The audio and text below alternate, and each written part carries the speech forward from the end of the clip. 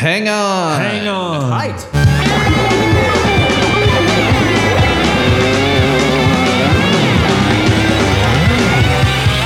might be a podcast.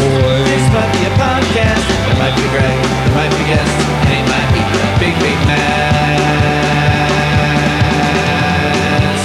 Podcast popping in your ear.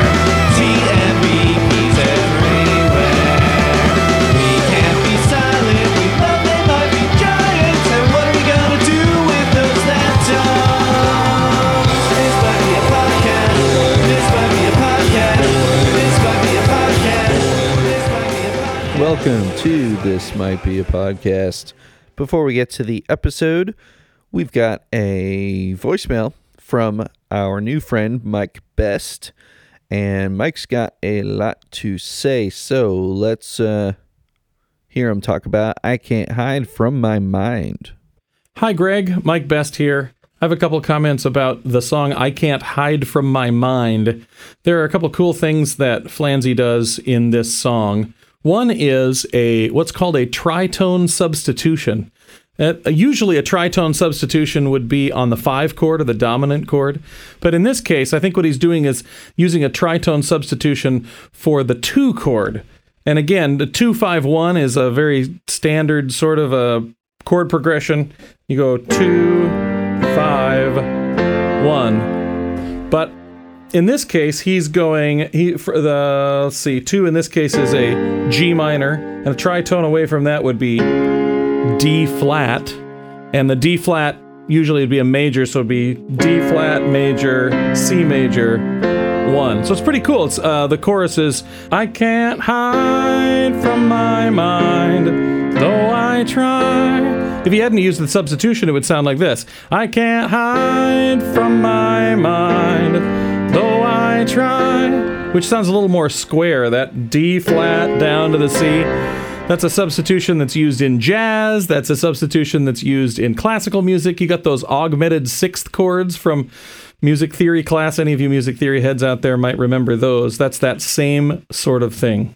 And then in the second half of the chorus, he just skips the 5 altogether, skips the C altogether and goes, I can't hide from my mind, and you know why. So we go right from the D flat to the F, which actually is, again, we get that chromatic mediant.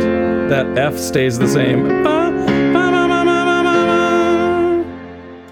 The second cool thing is that in the last verse, he does the walk up instead of hanging on the F. He's going to go 1, 2 minor, 3 minor, 4. You know, I've got my house surrounded. I know I'm in there. Come out with both my hands up. And now we go to the F, or to the E flat. Don't make me come in and get me. Don't make me come in and get me. That's, again, a borrowed chord. That E flat is a borrowed chord from Mixolydian, which is the key that Someone Keeps Moving My Chair was in. Except this time he gets to it by walking up. He's got that walk up, 1, 2 minor, 3 minor, 4 major, 5 major, 6 minor. And then when he gets to the 7, usually the 7 would be a diminished chord. But in this case, he substitutes and borrows the flat 7 major. Both chord progression-wise and bass line-wise, and often even melody-wise, that walk up or walk down all the way up the scale is something that both Linnell and Flans do a lot. But that last E flat to F, or the flat 7 major to the 1 major, is what makes it sound so final at the end. Don't make me come in and get me. Don't make me come in and get me. Anyway, those are my thoughts. Keep up the good work, Greg. Love the podcast. Bye. Anyone can leave me a voicemail at 224-801-2930. You can also email thismightbeapod@gmail. And now, on with the episode. Welcome to This Might Be a Podcast, the song-by-song podcast about the greatest band of all time. They might be giants. I'm your host, Greg Simpson, and I'm here with Eve Gasse, who you've heard on a Patreon episode, but she's here for her first regular weekly episode, and we're going to talk about Renew my subscription, which I guess we'll say is venue songs. I don't know. We'll talk about that's off the spine. I don't know. We'll talk about it. Here we go.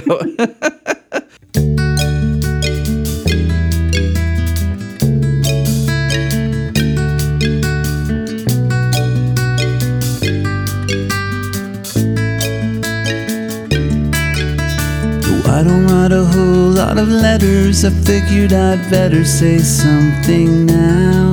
I saw the thing about the heart sick shut-in. Thought that I should cut in and tell you about how it woke me from a lifelong daydream. While I've been aging, you wrote it all down. No, I recognize the words when I read them. I know I never said them to people out loud.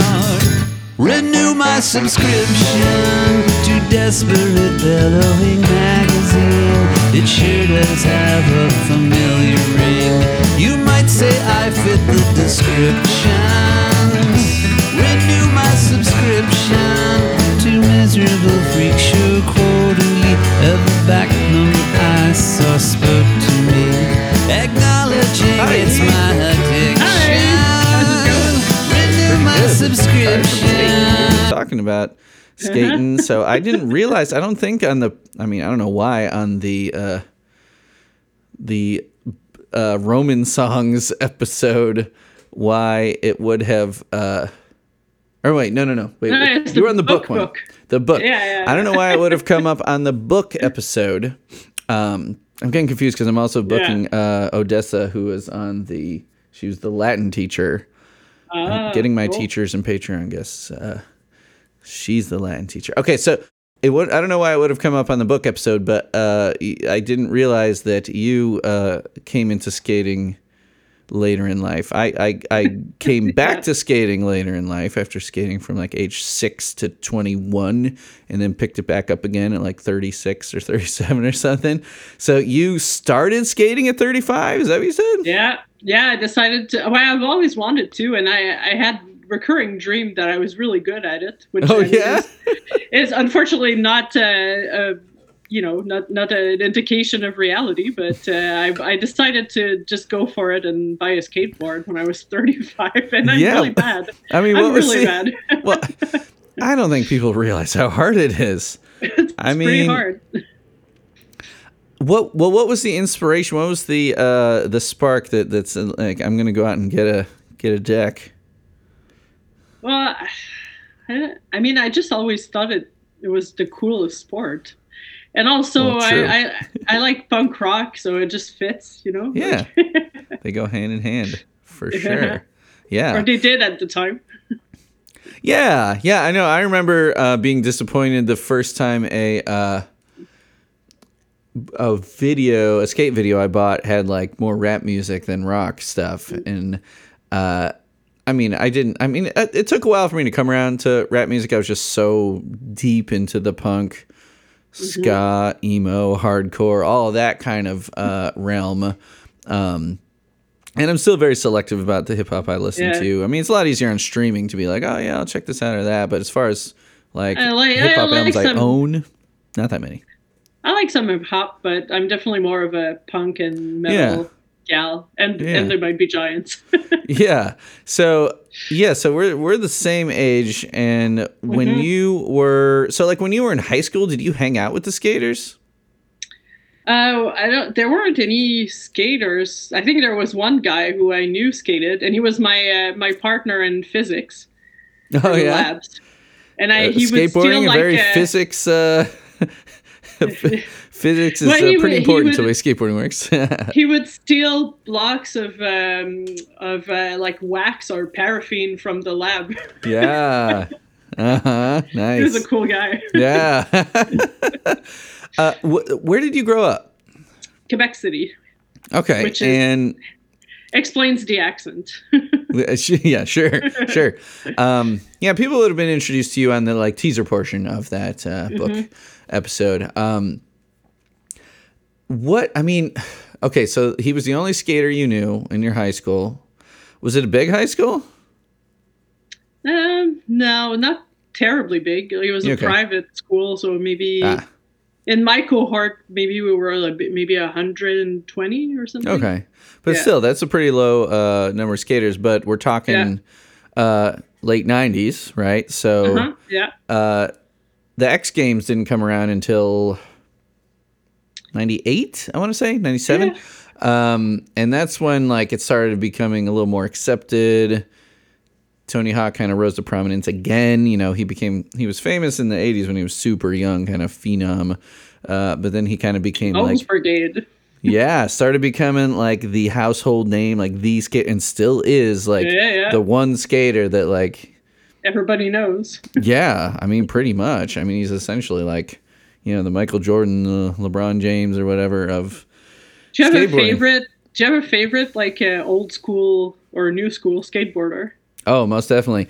Well, back here on the wall, here I'll walk you over to it. This is the first pro deck I ever owned from when I was in second grade. 1987 model. I probably got an 88. This is Steve Caballero. Remember? Steve Caballero, Thrasher's Skater of the Century for last century.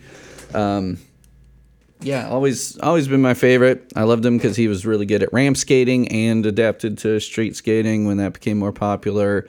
Just always like a cool guy. Like seemed like kind of like I mean, Tony Hawk was kind of a misfit too, which most people know. You know, now they're like, oh, he's super famous. What are you talking about? He got picked on like a ton when he was like a little shrimpy teenager, like tall, skinny dude. And he was doing all these tricks that no one had heard of before, and they're like, what are you doing? Those are lame. And his dad was like judging contests and like running, like trying to impose rules on skateboarding, which really he helped skateboarding kind of organize a bit. But people hated Tony because his dad was like this hard ass, vet, this veteran, you know, trying to come in and like tell the kids what to do.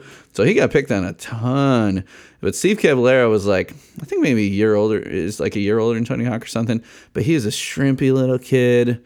Like, turns out he has scoliosis. He has some sort of spine thing. So like, which is part of why he's so short. But he was just this little shrimpy kid that could do huge stuff.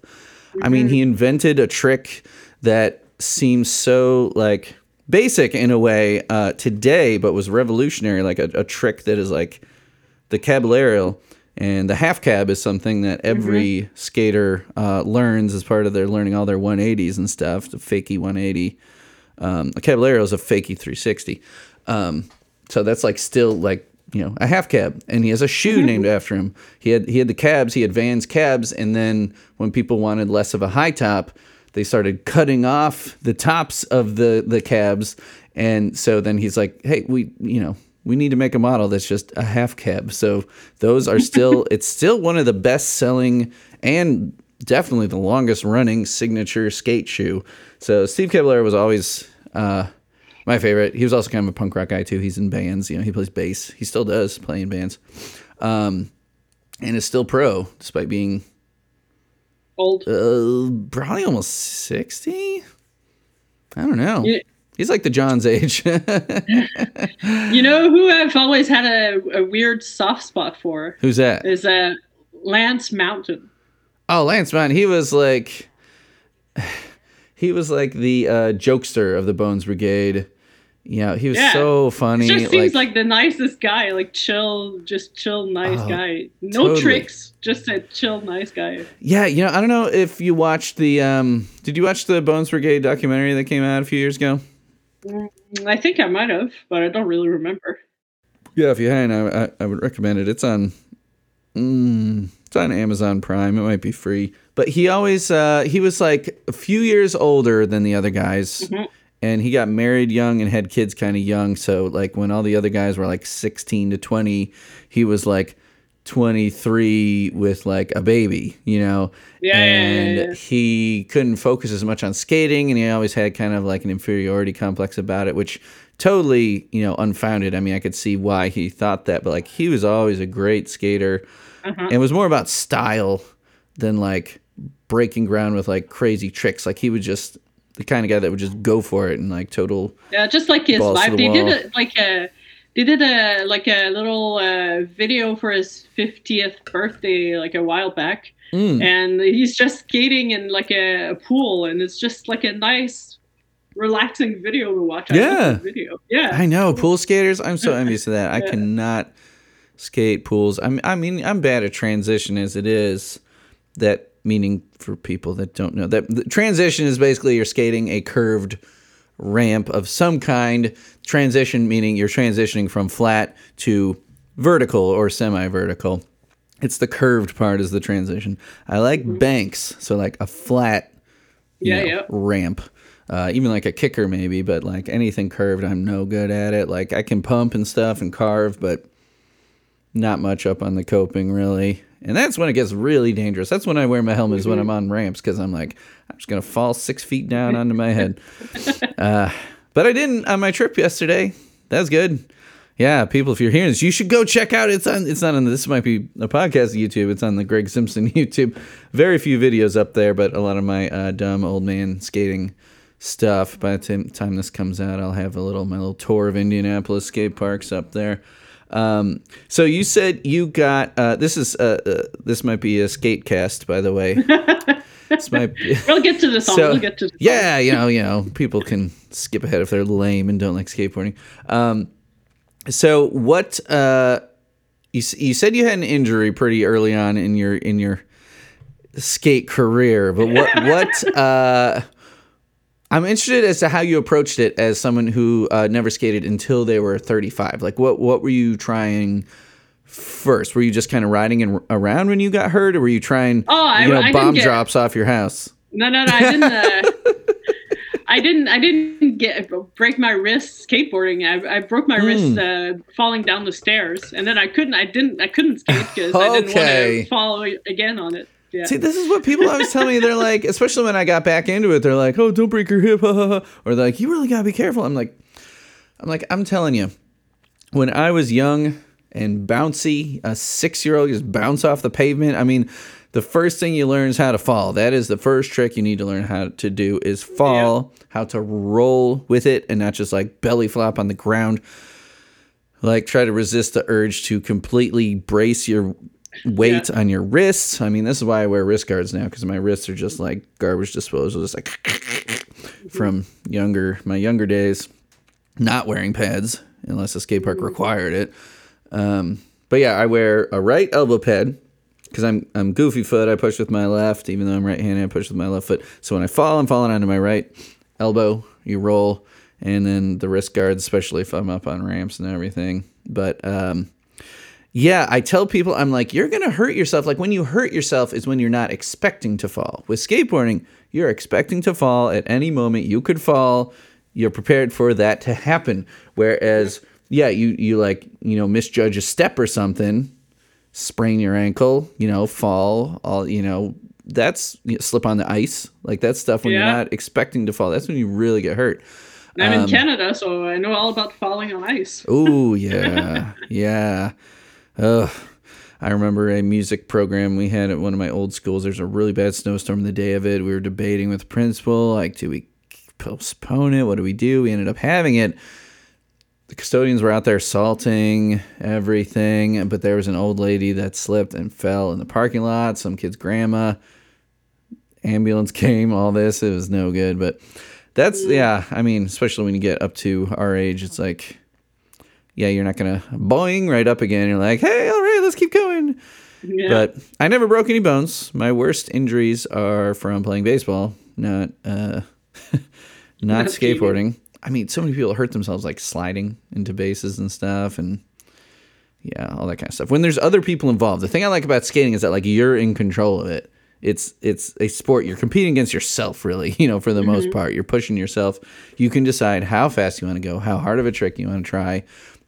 If you need to take a break, it's not like, if you're playing a basketball game and like you're exhausted out there and you're running around and you get decked by somebody or whatever, like you get fouled real hard and then you're hurt. I mean, what are you going to do? It wasn't your fault. It's like skateboarding. You can kind of take it, I can take it easier being old. But so what kind of tricks have you learned so far? Anything, you getting your hand plants, you getting your 900s?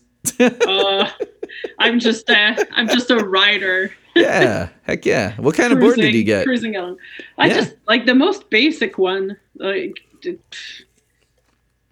That was like a modern, like, symmetrical popsicle deck? Yeah. Okay, yeah. Yep. Mm-hmm.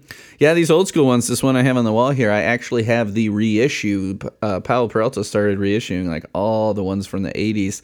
I think when they realized people like me were like wanting a board to cruise around on, and like all this, old folks were like, oh, I remember those graphics. Those were the best. Oh, the Mike McGill skull with the snake through it. All this like back when skate graphics were like, you're trying to be like real badass. Everything was skulls and daggers and blood. You still get some of that, but not as much. Yeah. So I have that exact deck in a different color scheme, the dragon, the Caballero dragon, with huge Christian Hossoy wheels. He was another favorite of mine. Do you know Christian Hossoy? He was not in the Bones Brigade. Yeah, Chris Hossoy, yeah. He was like Tony Hawk's big competition. He was like the hot shit when Tony was just coming up. He was like the coolest fucking guy. Did not get picked on. He was like jacked, like he was ripped. He was, I think he was Pacific Islander, maybe in Hawaiian. I'm not sure. I mean, or a Hawaiian ancestry, but it's just like long hair, just like real like cute looking guy, and just like flying out of the ramps, like doing all these crazy things. He invented the Christ air. Do you know what the Christ air is? Actually, no. I mean, basically, it's an air. It's an air. You need to get pretty high up for it, but you hold your board out with one of your hands. You basically like Christ on the cross. You're like go into like crucifix formation, holding your board out, and then get back under you. I mean, you really need to get.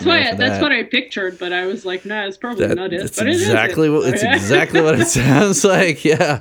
Yeah, and you're talking about other favorite skaters. Ed Templeton was always one of my favorites. Do you know him? Mm-hmm. Mm-hmm. Oh, I've heard of all of them. Yeah. I liked him a lot because he spoke to me as a straight edge kid. He was a guy very vocal about his not using substances in a world very much known for lots of debauchery and substances. Yeah. And, he's always like, skateboarding's my drug. And he's an artist. He's a visual artist. Like all of the, like Toy Machine is my favorite brand. And I just got a new one. And all his characters he's invented that have become part of like the aesthetics of the company. He's done art shows. He's put out books. So kind of this like, introduced me to like Sonic Youth and all these other cool bands that were on his parts. Always one of my favorites. And then Jamie Thomas, of course, who came on Toy Machine. I had skate shoes before I could skate, but they were Jamie Thomas shoes. Yeah. Okay, so have you seen Welcome to Hell, the Toy Machine video? I don't think so. Okay. Well, if you were curious in spending 7 minutes watching my 40 of 40, it starts as a bit of a parody of Jamie Thomas's Welcome to Hell part. Now, I made these, I think it's got maybe 40 views on the video. It's mainly to amuse like my 20 skater and former skater friends. And it starts out with, it uses the same song, Iron Maiden, Hell would be their name, which is an epic song, which is great for a Jamie Thomas, like huge handrail part. But like hilarious for me with like all just like my little grinds and 180s and stuff.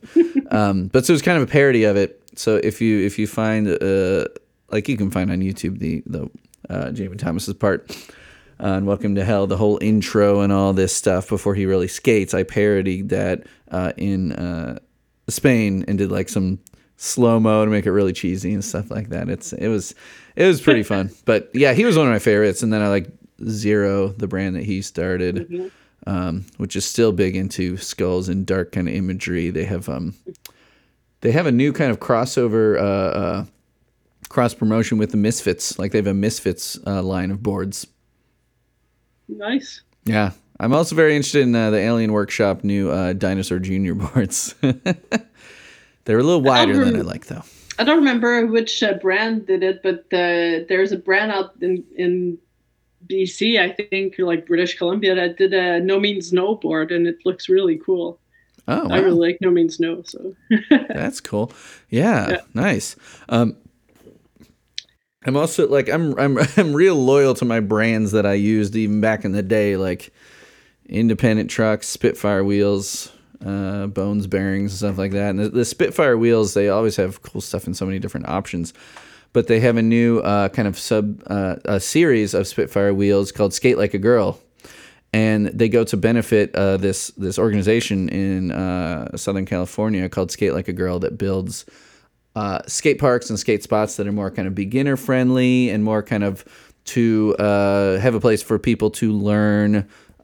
Focused on, female skaters and LGBTQ community and just people that feel overwhelmed or intimidated by standard skate parks and, the people that are flying around those and do all kinds of crazy stuff.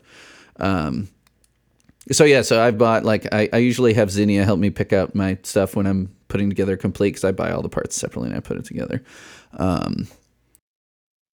I have a time lapse of Zinnia helping me put together the board in 37 seconds. It took us 45 minutes, but we're doing it together. She's like, and she's helping me put the nuts on the trucks and all this, and she always helps me pick out my stuff, and that's part of why my new board is very colorful.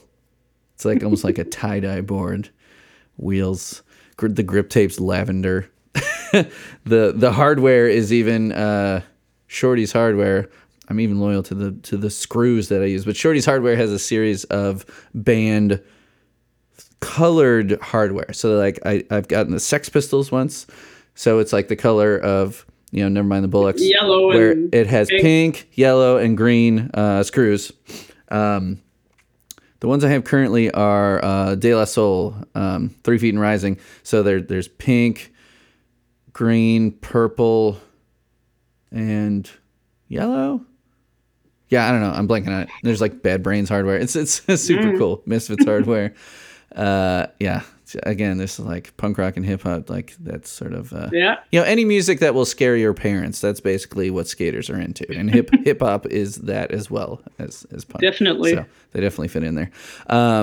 Yeah. Are you looking to? Are you skating again? I mean, you're all better. Your wrist is all better. I haven't in a while. Oh, I should get back to it. Yeah, I know. I'm sure weather's finally getting good around there, right? Finally getting a little skate starting. Yeah, it's the first day today that I went outside in a t-shirt. There you go. See, and it's better when it's better when it's not too hot anyway. You don't want to be too hot. True. Yeah, in Spain I was skating at 7 a.m. because it would be 90 degrees, by noon all the way till 9 p.m. But you should try. We could even talk off episode too if you're looking for any advice on tricks to try, because there's plenty of stuff that you don't even need to ollie to do. Yeah, that can just make skating fun. We might have to talk offline so we don't bore your listeners with all skateboard talk. I have a lot of... there might be Giants talk. I have a lot of punk rock listeners and people that are skateboarders, skateboard adjacent or skateboard appreciators. Oh, okay. That's good. I mean, the Tony Hawk Pro skaters, those really kind of got... and now they've been reissued, non-skaters, to get some of the lingo and see, how cool it is and stuff without even having to get on a board. They have pretty good soundtracks. Oh, God. I liked all those bands before the soundtracks, but I know a lot of people that got into those bands because of the soundtracks. Yeah, another thing I did over in Spain was I kind of memed myself with... I was skating something, and I got a pretty decent fall on film. And one of my friends, I was posting some footage from Spain, and they're like, I expected to hear Goldfinger Superman on there. And so I'm like, I should use that on my next one. So I got this good fall on film, and it's just a 5-second video where you hear the big drum fill come in, and then I fall, and then it's over. So it's just a little 5 seconds, the intro, and then boom, and then it's done. Kind of like a shitpost of myself skating. Yeah, I could, man. Yeah, I'm finally finding a couple skaters around town. I actually have a guy who I've known from the rock scene who was seeing my videos from Indianapolis. He's like, oh, dude, I want to shred with you sometime. And I'm like, let's do it. I have a grind box. I pull out into the driveway. I got a flat bar. I'm like, you want to come over, tomorrow evening? My car and the girls are going out of town. I'm like, I got the place to myself. I'm just going to be sitting around or whatever. Let's skate.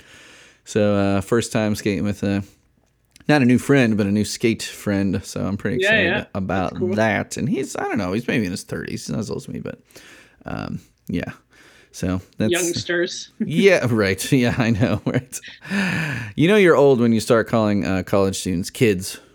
All these kids. Well, so I'm in college. Like I went back to school. Oh, okay. A big career change, and so I'm in school with like 17, 20, 21-year-olds. Like it's pretty funny. Yeah. I'm definitely the old one, but well, I mean, also like, well, it's funny because a lot of my students don't think I'm as old as I am, which is good, I guess. I don't know. They're like, oh, I thought you were like 30. I'm like, yep, I'm 30. No, but like, I guess like different thing, you know, I guess, I don't know, I haven't wrinkled enough yet or something or whatever, but, and like when like your hair starts going a little bit, that's when it's like kids start to notice. Like for one thing, Doppelpopulus, like people used to confuse me and Johnny all the time because we both have a mustache. I don't know. He wears glasses. I don't, but we both had dark hair and a mustache, and we used to get confused all over town, and that's why we're called Doppelpopulus. And if a C-Lab 2021 quote, but he just over the past like 2 years, seemed like the COVID years, he went kind of like salt and pepper a little bit in his hair, and so we started playing gigs again and stuff after COVID, and like no one confuses us anymore. You know, I'm sure the gray is coming for me soon, but so what's this career change you're doing? So I used to work in policy analysis. I lived in Ottawa for a while, and I worked on Parliament Hill as a policy analyst and a media analyst. And I got tired of doing office work, so now I'm studying electrical engineering technology to be like a technician, not an engineer, but yeah. So so not like pretty drastic change. Electrician or something? Not quite that. Yeah, no, electrician is like a trade, and I'm going to be a technician, so it's like it's slightly different. I'm going to be like working in automation and like robotics and instrumentation and regulation of industrial processes. Very nice. Speaking of Ottawa, if you were into the punk scene in Ottawa, I recorded and performed on a lot of this record, the Riptides. They're from Ottawa. Oh yeah, I know them. I think I played with them. Yeah. I used to be in a band in Ottawa. Yeah. Oh man, yeah. You should. Yeah, you should tell them about the connection there. They'll think that's pretty funny. I know them, but I don't think they know me. I was I was always the first one to leave, and after the show. Yeah, can you guys get the money when they pay out? I gotta go home. Yeah. I'm tired. I'm tired. Yeah, you know that's the one thing about like in Doppelpopulus, I'm the only member that has kids. So it's like, guys, I gotta go home. Kids up sick or something, you know. See ya. No, it's always good etiquette to stay for the rest of the bands, but you know, sometimes just it's a work day. Whew. Yeah, it was usually because I had to work the next day in my office job, you know. So I had to go. Well, good luck on that. How much more schooling you got? Well, I'm finishing my first year, so I still have 2 more years. Okay. All right, 3-year degree. Yeah, four semesters, yeah. And so are you working full time while you're doing this or? No. Okay. No, all right. no. Just full on back school mode. Cool. Yeah. Nice. Very nice. That's exciting. It is. So now that we are half hour in, I think it's about time to get down to business. You need to tell people your TMBG fandom story. Well, so it's a little anticlimactic because I don't remember how I got into them, but I remember when.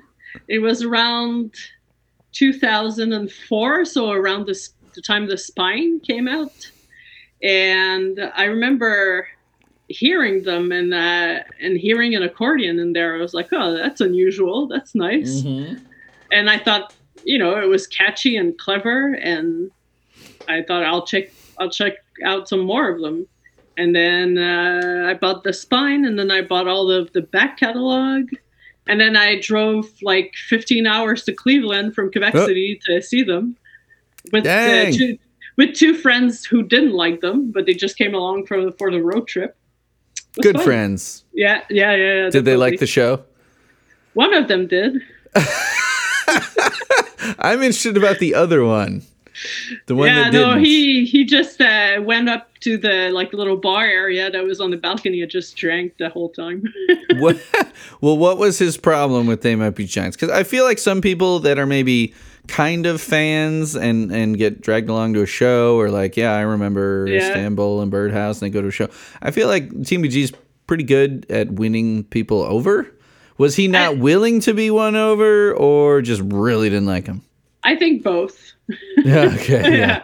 Let's not listen. Yeah. No, I think he just. I think it's the vocals he doesn't like. Like I think they're an acquired taste for sure. Like I mean, I like them, but I can see how someone would not like them. But he's in that camp. Yeah. So I mean, that's his loss. I mean, that's like all my favorite bands. All my favorite bands are ones where people are like, I don't know, I don't like the voice. It's like that. Yeah, I know, and like Dead Kennedys and stuff. Oh, sure, yeah. Mountain Goats, you get that a lot. People will be like, I like the lyrics, and I like the music, but I just can't get past his voice. Both kind of reedy singers. And then like Jesus and Mary Chain, maybe not so the vocals that turn him up, but like the feedback. I mean, I like obnoxious bands, and they're all obnoxious in different ways. You know, but yeah, I know a lot of people are not into. Well, I mean, their I got voices. into them. Like I fell for them right away, and then so I saw them in Cleveland in 2005, and then I saw them again in Vancouver when I moved out there in 2000. And I took notes actually. It's on my notes. Oh, we got notes. Oh yeah, She's got notes. Getting serious here. We're not fucking around. September 2007, and then again in Ottawa in 2018. So that's the 3 times I saw them. Yeah. Cool. Okay, so 2005 was your first one. I'm looking for the set list right now. Let's see. It was like a venue song show, so they played all of the well, not all of them, but a bunch of the venue songs, and then at the Tower City Amphitheater. No, right? It was at the Odeon. The Odeon. Oh, the Odeon. Like Odeon. Yeah, the Odeon. There it is. Okay, so they played. Whoa, they played. Okay, they played a show on July 15th that you saw. Yep, and then they the played one I saw.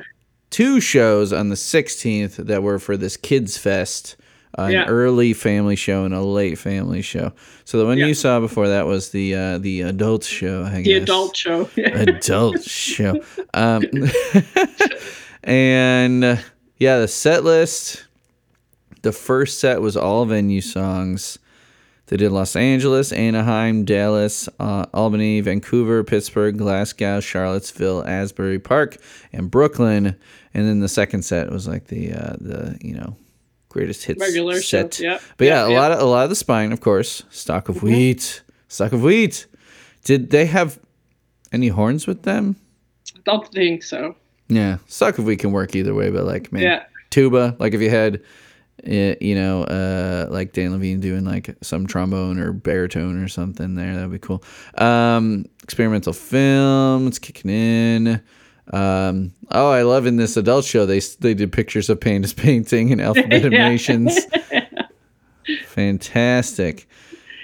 That was a great show. What is this song? There's a song that is, the font is in red, and when you click on it, it says this page has been deleted. The song, I'm just gonna have to Google this. Is this a classical song? It says tenderness-ish in G. I don't know what that, like it almost looks like tenderness, but it's tenderness-ish in G. I can't say I remember that. Oh my God! This okay. So this Google search here ended up being a little more risque than I thought. Oh. The first one. Well, it's not an adult show for nothing. Yeah, I know. Well, there's some song here called "In Tenderness" that happens to be in G. That is not it. I don't know what this is, but then the second Google result. Why does pressure on my G spot either make me need to pee or hurts? That is not what I'm looking for. And then the rest of them are all like about, okay, some songs that have tenderness in the title, and then a lot of sex RNG. ones. Vulvar Pain, healthline.com. So let's close that tab and get back to business here. I think I'm out on my work computer. Encore, Robot Parade. James K. Polk. Oh, and encore too, Hocus Pocus. This is a song that Cornmo is signed up for. He was opening, It's a cover. I think. Yeah. I think he was opening, yeah. Yep. Okay. All right. Did Yeah. he come out for that one, maybe? Yeah. Yeah, he did. Performed with the help Yeah. of Cornmo. Yeah. Yeah, Okay. yeah. Okay. I got to schedule him for that. It's been a while since he's been on. Yeah, yeah. Solid dude, contributing a track to the upcoming charity compilation, which Nice. was just announced. I don't know if you heard that announcement. It's going to be for Sandy Hook Promise. I'm sure even as a Canadian, nice. Yeah, you know yeah. all about all of Sure. our school shootings that happen weekly. Well, most of them, it's hard to keep track with all of them, but God. yeah. What's yeah, let's not get on another tangent. Let's talk about gun control. No. In Canada, are you allowed to own any of those semi-automatic rifle type weapons? Or are those banned for civilians? I don't know, because I mean, gun culture is so far from my mind. Like Well, sure. most I of know us there's a lot here of don't even. hunters, you know, but But that's but different. I don't think they have automatic rifles or semi-automatic rifles. I think they just have like long guns and like shotguns. Right. Mm-hmm. Yeah. I think have no problem with that. even to have a handgun, you need like a special permit. Like Okay, you can't because I knew. Well, talking to Daryl Till, I remember him saying something about how you can't own handguns in England or the UK at all. I think. Yeah, they're like pretty much just military you can in and Canada, police. but you can own handguns in Canada, but you have to have like very specific permissions, and like you can't shoot them like in your backyard or something. You have to go to like a range and like.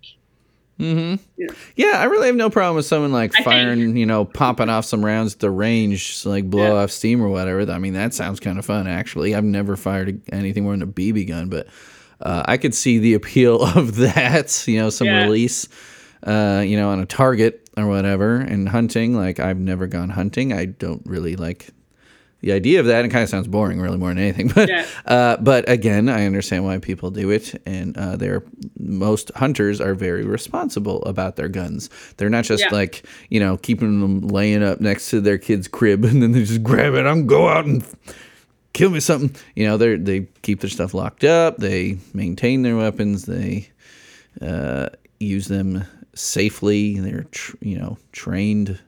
Yeah. I don't have a problem with that, but like the fact that you don't know about AR-15s is a good sign, because like that means like it's not a problem up there. Well, I know what they are, but I don't think we're allowed to have them here. Well, that's what I mean, is that you don't know that if they're allowed or not, because at least that means that they're not being used on a daily basis like they are here. We just had another shooting. I feel like if I talked about a current shooting on this episode, by the time 3 weeks when this comes out, there will have been several There'll be more. another one, yeah. I know. We sad, laugh because it's sad and alarming. And so Renew My Subscription is a song that it looks like in 2005 when you saw them, they did not play it because they have never played it. They have never played it. But This it blows is my from, mind. I know, but it is from this era. Yeah. Hence in the intro when I said it's from Venue Songs, because that is the physical release it got. It was included on the Spine as an iTunes exclusive bonus track, because this was the era of, okay, we're combating, Napster had gone under, but there's still LimeWire, Kazaa, blah, blah, blah. So iTunes Store comes up and they're like, hey, if we show people we can get special stuff by buying the MP3s, like you get this bonus song, and then you don't steal it. I'm sure someone just uploaded it to Kazaa. It's like, hey, renew my subscription for free. There we go. But yeah, it was an exclusive bonus track. But the vinyl pressing that just came out this year has it on there. Oh, that's nice. That's Maybe cool. they'll play it one day. Yeah, come on. It's on the reissue. Maybe they should bust out the, it's not too late to do the live debut. Never too late. No, never too late. Especially for such a great song. Yeah. So Venue Songs was where it got its, proper release to the masses, which was, the year after the Spine. So 2005. But we have a demo from 2003. And just like on my last episode, I talked about a Spine Proper song, I Can't Hide From My Mind, week before this. And we talked about how this is kind of like the tail end of like the demo era. Like we get, there's some demos you hear from like the Factory Showroom leak tape. There's Minkar demos. I mean, there's all that kind of stuff with Long Tall Weekend and Minkar kind of crossing over. And the Spine is really the last album where you're getting like a bunch of demos that like made their way out into the world. Because really it was after this that like Idlewild really started being like the thing, and they were very self-sufficient recording their own stuff, not relying on other people to like help them make the record. They're just like, we're just going to make it the way we want. They weren't doing demos and then going to a studio. So this is kind of the end of an era here. And there was a Dial-A song for Can't Hide From My Mind. And here we've got Renew My Subscription demo. So without further ado, I will play that right here.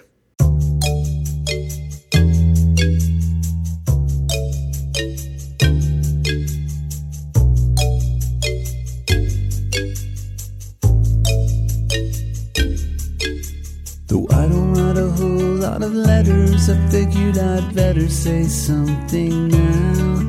I saw the thing about the heart sick shut-in, thought that I should cut in and tell you about how it woke me from a lifelong daydream while I've been aging. You wrote it all down. Though I recognize the words when I read them, I know I never said them to people out loud. Renew my subscription to Desperate Bellowing magazine. It sure does have a familiar ring. You might say I fit the description. Renew my subscription to Miserable Freak Show Quarterly. Every back number I saw spoke to me, acknowledging it's my addiction. Renew my subscription. What do you think about the demo there? Well, it's a little bit more stripped down than the final version, as most demos are, I guess. Yeah. And usually I kind of like that. In other demos, I think it's got like it makes it charming. Like, I don't know if you... Well, charming that's definitely a good word for it. Like, I'm sure you've heard the, I can't remember, the Dream demo that came out like maybe last year or earlier this year. Like with like the banjo. banjo-y, yeah. I really liked it. Like, I mean, I liked the final version too, but that one I kind of liked the demo more. But Renew My Subscription, I think there's something lacking, especially in the intro. So, I mean, I like it, but I like the final version a lot more. Oh, sure. Yeah. But I mean, the main structure of the song is exactly the same. The lyrics haven't changed. Like, there's just very minor changes. Yeah, really looking at the two versions next to each other, they're only like 2 seconds different, 3 seconds different. Yeah. It's the intro that's the biggest difference. Like, there's not like that little smooth like guitar, I think, or there's something. Yeah, the guitar doesn't come until after the intro. Yeah. In that demo. Yeah, definitely a similar vibe. Mm-hmm. But yeah, sure. more simplified. Very kind of typical demo kind of thing. They fleshed it out when they went into the studio. Yeah. And I mean, I guess I would say that to clear up the intro a little bit, I guess They Might Be Giants consider it a part of being a venue song, because on the YouTube Particleman, the image with the audio is venue songs. Yep. Mm-hmm. That is true. Yeah. So getting into the song proper, Renew My Subscription, a Linnell tune. On the wiki, we do not have a credits tab. There's very little info, but we kind of know. Yeah. Very little info, but do we assume this is the regular crew? I mean, there's the horns we have to kind of wonder about. Are we talking about I think it's Linnell saxes? I think it is. Because we're getting into the Stan Harrison era a little bit here, and like Dan Levine has been playing with the band for a while. Is there any? I think it's trombone, or is it all sax? I'm not a horns expert. To me, it sounds like saxophones, maybe 2 tracks overlaid, but I think it's saxophone. To me, it sounds like it, but I might be wrong. Yeah, I think it might be the barium bass sax. Yeah, I just assumed it was Linnell, but that's what I would assume too. Yeah. Especially with like something that was a bonus track. Like, it doesn't necessarily mean they kicked it out, too fast or anything. There's definitely thought put into it. There was a demo and then there's this and all that. Yeah, it sounds just like just sax, I think, now that I'm focusing in on it. So it's probably Linnell based on, usually I base it on the timbre of it because Linnell has a nice healthy honk to all his sax parts, where Stan Harrison is definitely, a seasoned session dude, touring dude who is, he can play. Sound, I guess. He can play any way he wants. Linnell's a good woodwind player, but he plays like in a rock mode. Like he's like, his attack is very strong, almost always. And it makes sense for this song because the horns, I find are a little sneaky. Like they sort of sneak up on you. They kind of come out of nowhere when the chorus starts. But I like it. It's a nice surprise. But yeah, I love them. They're pretty much like a supporting player. They're not taking a melody. They're kind of tracing the chord progression and stuff. And I love that. That's a big like kind of Motown trick, girl group 60s. Phil Spector, wall sound kind of stuff. I love that, and that's a way that I use saxes a lot in my own songs. And definitely something I picked up from all of those influences as well. And then They Might Be Giants as well, because do a lot of that. Just it's like helping out the low end with some low saxes. Yeah, I'm looking at the chord progression right now. So you played in bands. What do you play? Accordion and banjo, nice. And bass and piano. Yeah. Well, okay. So you play a couple things. You dabble. No. I dabble. So chords, key signatures. Just glancing through this, I hadn't really had a chance to look at it yet. I had an episode 2 days ago. I just say I actually transposed it this week to a key where I can sing it when I play it, because otherwise what did you change it to? Yeah. Well, it starts with I think it starts with G instead of D. Instead of D. That's a pretty big jump. Well, Linnell sings way too low for me. I can't. This song especially. His range is completely off, like with my range. And it's a shame because I love singing his songs because they're such great melodies, like really catchy. But every time I sing along to him, I have to switch octaves all the time because it's too low, then too high, then too low. Right. Yeah, he's got some good high range. He's just got a big range in general. Like thinking about those saxes, I started thinking of Climbing the Walls. One of my favorites from this era, 2007 for the Else for that one. The Else. Tons of honking saxes in that one. But like he sings really high on that one. He's like, I can't talk, I gotta go. And it's got all that. Yeah. And God, I love that song so much. I've probably covered that more than any other. I've covered it live more than any other. I have done a recorded version of it with the Exquisite Dead Guys, but we played it a lot at open mic nights and various things. Yeah. Just because it's one of my favorite melodies to sing. And as far as like his range, his high and low. And even within the song, and you sing of my... That's exactly the part I was talking about. Exactly. That's a great song, yeah. Yeah, because I would play keyboards on it, like synth and stuff. And all the guitar players, I had a couple different guitar players play it with me live. And they're like, why? B flats? No. D minor, G minor, like what? No. I'm like, it's written by a keyboard player. It makes sense to my fingers. But yeah, and you sing up my teeth. so good. I mean, there's like jumps, there's like octaves and sevenths, like just crazy jumps. So good. Anyway, I'm just eagerly awaiting doing that episode. I had someone, I had someone that had it claimed for, I believe, 3 years. And then I was like, holy shit, we need to do this. You still into it? I don't know if I'm into it. I'm like, no! I'm like, oh my God. I was like ready to jump in, like record that episode immediately. But I got someone else to take over on it. So when you offered for me to come on and pick a song, I was surprised that Renew My Subscription wasn't taken, because I think it's gonna sound like a really ridiculous hot take, but I think it might be my favorite They Might Be Giant song. Whoa. Okay. Whoa. Well, geez, putting all your cards out on the table there. Yeah. Along with The Spiraling Shape and Mrs. Bluebeard. I think those are my top 3. Yeah. That's a solid selection right there. You know, I don't think it's anything too wacky. Those are all definitely very legit choices, but they're not like Bird. Oh, I really like Birdhouse and Anna Ing. I mean, of course. I mean, who doesn't? I mean, come on. It's a great song. Yeah.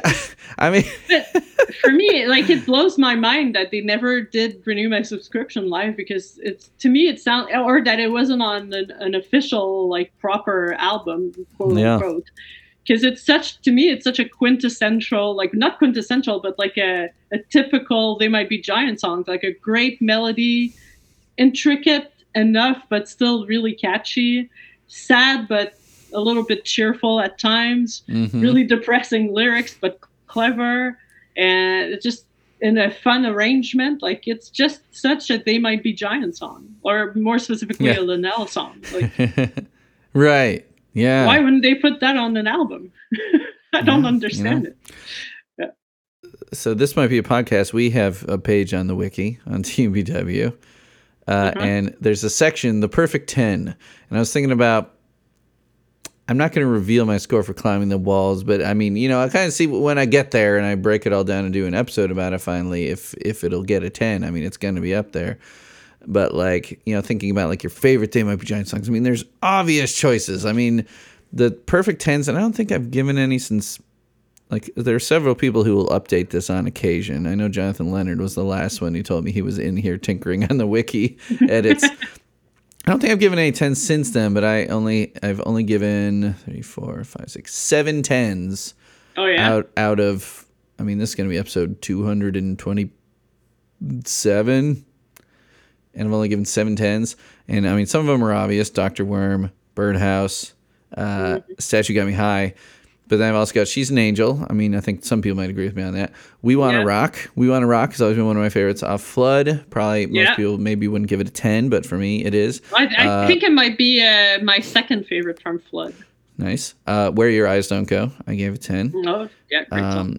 And Dinner Bell was maybe the one of the more surprising ones.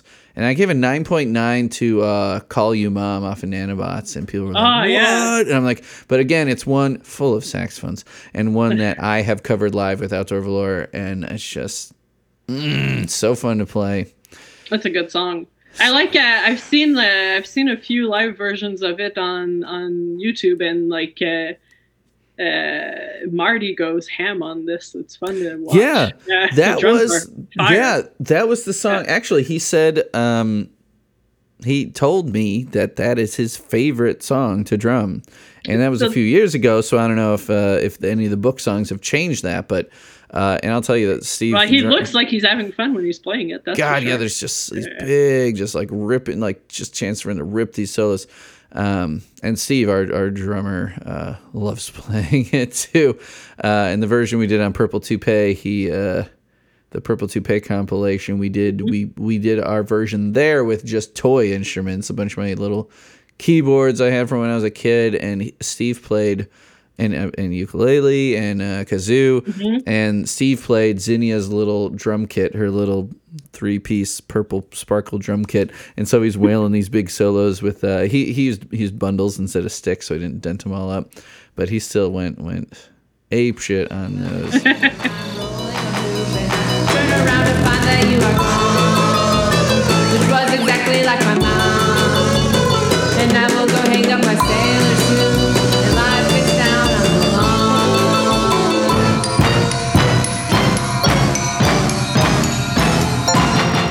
great song. And Marty told me, I can't remember if it was. That's a good song. I can't remember if it's in the Drummer Talk episode that we talked about that, or he might have told me in an email, because I was like, I wanted him to do a song episode till management shut it down. I wanted him to do a song episode. I said, what is your favorite song to drum? And that is what he said was Calling Mom. And for Danny, I said, what are your favorite bass songs? And he said, One Everything. So both kind of choices where listeners might be like, oh, but then you go and listen to it, and you're like, ah. Yeah, makes sense. Mm-hmm. But yeah, there's a chance I'll have Marty on. If it doesn't come through, I'll cut this out. But I've actually been in touch with Marty again, and he wanted me to go through management, because the management has said, the Johns, they do the press. But I got Danny on to do the Elephants episode 2 years ago, or a year and a half ago. And Pete was okay with that, because he was like, well, Danny wrote the song.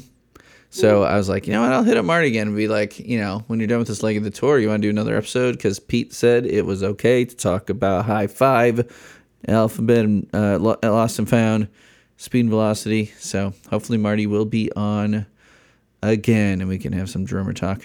Nice. Yeah. Anyway, maybe I'll have locked that down by the time this episode comes out, or maybe I'll have to cut it out. Marty's he's an introverted guy. He lets it all out on the drums, and I love him. I respect that. Yeah, totally. So back to dissecting this song. So you have been playing it in G instead of D.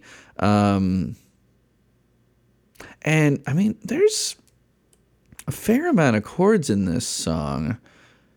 I mean, really, they're easy chords though. So yeah, none of those B flat minors or. Right. But it's not a I wouldn't say it's a key change. It's just like there's two parts of the verse, and I guess they are in different keys, right.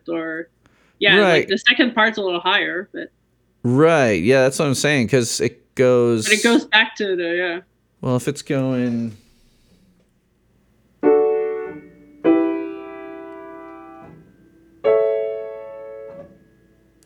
Yeah, so let's see. If it's going from D to E, and then the second verse goes from.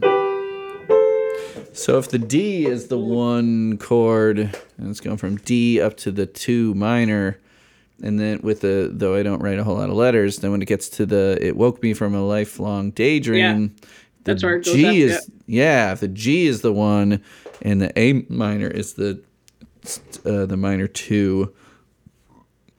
Yeah, it looks like it's pretty solidly a key change to G. So then if you're starting it in G, so then you're bumping it all the way up to when you get to that part. I get to it starts with a C. C, Yeah. I mean, that makes sense. Are you more of a soprano or an alto? I guess somewhere in between. Like more alto, I guess. More of a mezzo-soprano.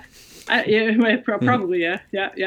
I don't have much of a range. I mean, I think I'm pretty accurate. Like I have a good ear, but I don't have like a super wide range. Yeah, this song is a pretty healthy range of That's not too bad melody. if you play it in the key that you're comfortable in. In the original key, I can't sing it; it's too low. But in the key I transpose it to, it's fine. I mean, yeah, if you start in the right spot, I mean, that the key change that he does is a pretty drastic key change. Like, it's not like the typical pop key change, just like bumping it up a half step or a whole step. He's jumping up a fourth. This it's not a wacky chord progression like you said. They're all pretty, chords that feel good on your fingers. What instrument are you playing it on? My banjo. Okay, so banjo. Yeah. And do you use an open tuning for it or like a guitar tuning? An open G. Okay. Yeah. Well, that seems like putting in G makes sense. And then C's aren't too bad on there. The original chords were fine too. Like they're easy to play. I can play it fine. I just can't sing it. That's the problem. Yeah. I've had a banjo on my Amazon wish list for a couple of years. Still hasn't come through. I want to do it though. I do a lot of when I was teaching little kids, do a lot of Pete Seeger and stuff, and I'm like, so much better on banjo. Yeah. I love all the little story songs he tells where the banjo like becomes part of like the sound effects and stuff. I don't know if you've ever heard do you know Pete Seeger, like all those old folk songs? I know a kid few songs. of this. Yeah, well, not the kid songs so much, but I know a lot of songs of it. There's this one called Foolish Frog that had an animated version from I think the 70s or something, but it's up on YouTube kind of illegally, I think. There's like a weird watermark on it, but it's cool because like the frog jumping is like bring, bring, bring, bring, like with the banjo. It's real fun. Super fun. Cool. Okay, so cool key change. Nothing really wacky with the chords, within those keys. And we've talked about the arrangement a little bit. The saxes. I love the little like xylophone-y type keyboard sound. Yeah, the little sort of marimba thing. Yeah. Pling, yeah, pling, yeah. pling, pling, pling. Yeah, very staccato little sound. That's kind of a cool thing to play with as a keyboardist. Like, 'cause I've made some sounds like that on my old synthesizer where you kind of program them to not have sustain, which is kind of a weird thing because they're used to just being just to hold the chord down, and especially with electronic keyboard, it can sustain forever if you wanted to, depending on the patch you pick. But to purposely pick a tone that you cannot sustain a note on can make for a cool challenge, I think. I mean, I would guess that maybe Linnell wrote it with that little tone, because I could see that being a fun thing where you're playing around with your keyboard and he's like, oh, this sound is kind of wacky, and then you start going pling pling pling pling pling pling, and like maybe that inspired him. It gives the song like sort of an island vibe. That I read that somewhere. I didn't notice it, but I read that. I was like, oh yeah, that's true. But it's like the weirdest subject matter to have this sort of island vibe to. Because sure, let's talk about that. Yeah, yeah. What you go first. What are you making of this? Well, I think this is one of the more straightforward one as far as the lyrics go. It's pretty self-explanatory. It's this like incredibly mentally ill guy who's on the brink of rage and hallucinations all the time. But yeah. But it's such a contrast too with how like soft the song starts. Like it starts like the melody itself, like the intro is all soft, and then when he starts singing, like the first part of the first verse, his voice is very, very soft. Like I don't know if you've noticed. Yeah. And then it goes a little bit more like normal and animated in like the second part of the verse and the chorus, but like the intro to the verses is like very calm. But then he's telling this incredible story of being close to a conniption and conniption. That's a great word. I learned that word because of that song. But I mean, obviously English. Yeah. Addiction, subscription. Well, the rhyming scheme, the ryming pattern is really interesting in this song. Yeah. Not the rhymes itself, but the rhyming like pattern, because it goes like, though I don't write a whole lot of letters, I figure that better. So like letter rhymes with better, but then it's like the line continues. So it's like. I love that. Yeah, it's a fun trick. Yeah, it's a great rhyme pattern. Shut in and cut in. Yeah. So the thing about the heart sick shut in, thought that I should cut in and tell you about how. Yeah, and that key change makes a whole lot of sense there because of the increasing intensity of the subject matter, the singing tone that he's using. Yeah, because every time it bumps back down to D, it kind of like chills out a little bit again and then ramps back up. Yeah, some great lyrics in this one, and I do think I wish it was included on the spine. Like I would know it a lot better if it was. I didn't own a physical copy of any song until like 3 years ago or something. Yeah. I don't have one. Yeah, and like stuff's on streaming and all that, but I'm going to listen to something more if I own it, or at least listen to something in full, because it's just too easy on streaming. Just be like, I don't know this one, skip. on your phone or whatever. Just skip. Well, I don't have that one. It's not on Spotify. Well, yeah, it's not on Spotify. So I bought it. I bought Venue Songs, but I bought an electronic, like an MP3 version. I didn't buy a physical version. Venue Songs is on Spotify now. Is it? Yeah. Mm-hmm. Oh, it wasn't until recently. Yeah, I'm not sure when that would have gone up there. I love the renew my subscription to Desperate Bellowing Magazine. It sure does have a familiar ring. Yeah, and then the other it works magazine. with the accordion bellowing.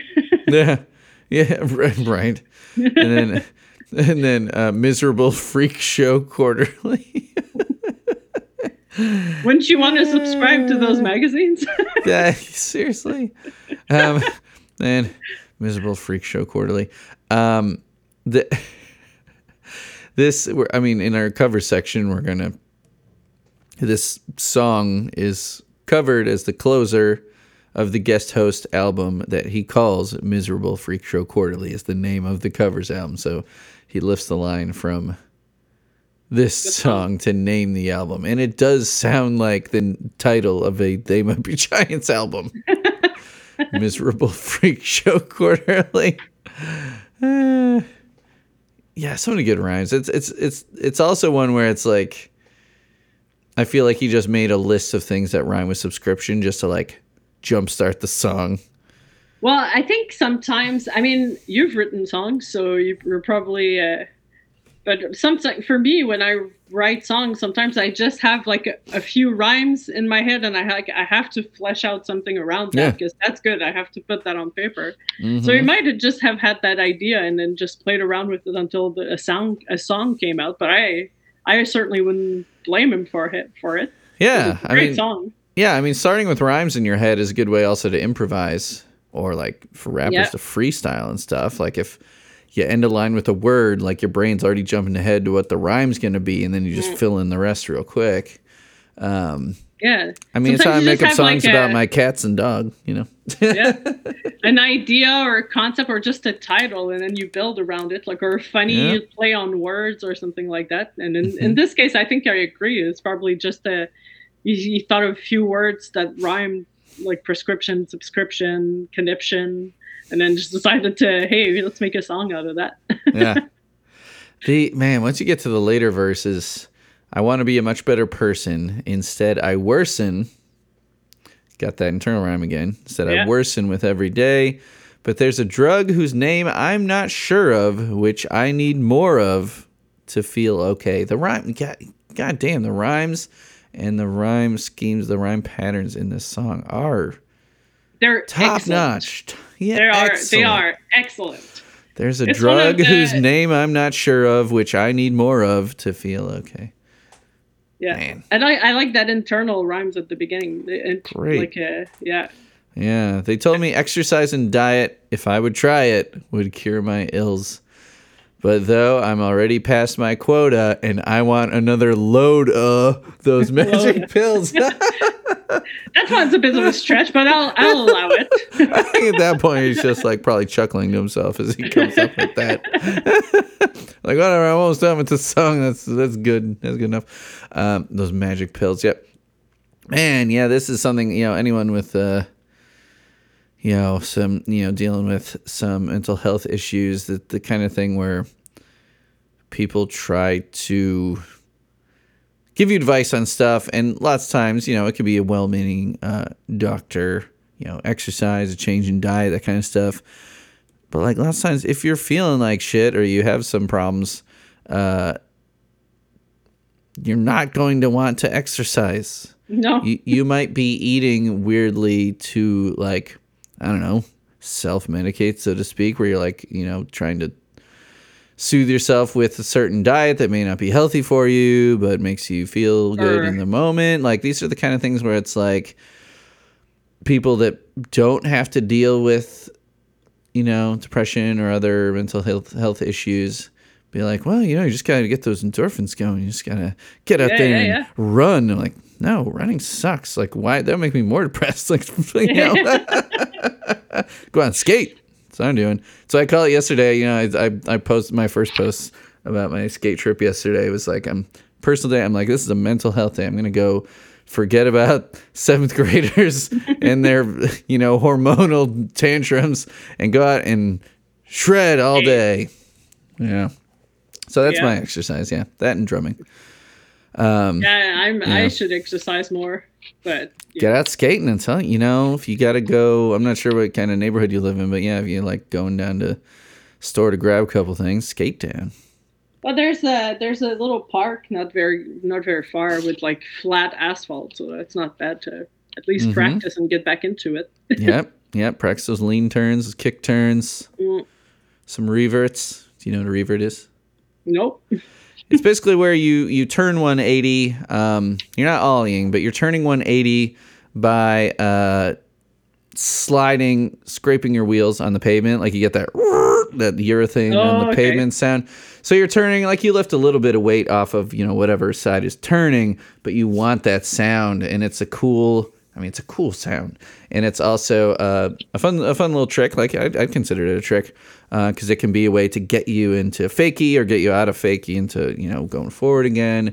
Also good if you're going too fast and you want to slow down. Like, this is a good way to put on the brakes without having to put your foot down. Just go. And then there's power slides. Power slides are where you're doing that with your wheels too, but you jerk it to one side and then back. So you're like fishtailing out to the side and then back. Those are quite a bit harder. But reverts, that's one of those cool tricks. Like I was thinking, like as a beginning skater, is fun to do, and you just make that cool sound. And it's not incredibly hard or dangerous, really. Anyway, then we get to the end of the song, and things really escalate. That here. Second chorus, yeah. Yeah. He's really on the brink by then. Refill my prescription to whatever that thing is that makes the carpet stop turning into snakes. It's like the stuff like, what's going on in Linnell's head? He's just like... In lieu of my coming conniption. In my coming conniption, refill my prescription. And free me from where I don't want to be. Standing outside the unopened pharmacy before I confirm your prediction, refill my prescription. God damn, like this song, okay, it's just like climbing up in the ranks for me, like line by line. It's a hidden gem, I'm telling you. It's so good. Standing outside the pharmacy, you know, it's one of those things where like, the CVS doesn't open until 8? What the hell's that? I need my pills now. Well, even though he's past his quota, he needs another Loda. Yeah, does that mean he's over medicating? Yeah, that's what it sounds like. The thing that makes the carpet stop turning into snakes, but if he's got full-on hallucinations, fits of rage, everything. Like, you know, he's not well. He's not just a hard sick loner. He's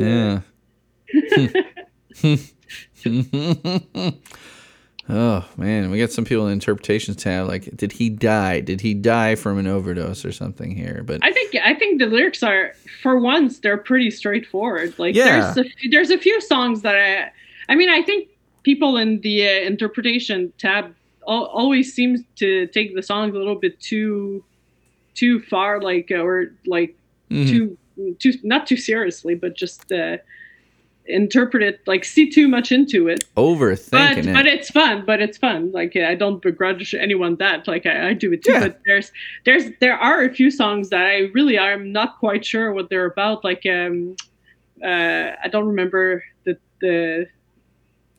title of. God damn it! Like the one where it sounds like they're in an earthquake, like till the lights, when the lights come on. Yeah. Like I'm not sure what that one's about. I love that song, but I'm not exactly sure what's going on there. But this one I feel is pretty straightforward. Yeah, even though there's a lot of wild imagery and stuff, like for something that might be happening in his head or whatever, it's pretty obvious that he's having a psychotic break of some sort, or he has some, you know, lifelong mental illness he's been dealing with, and he's just not using his medication properly. The interpretations I have here. This song made me think about pornography and drugs. Alice.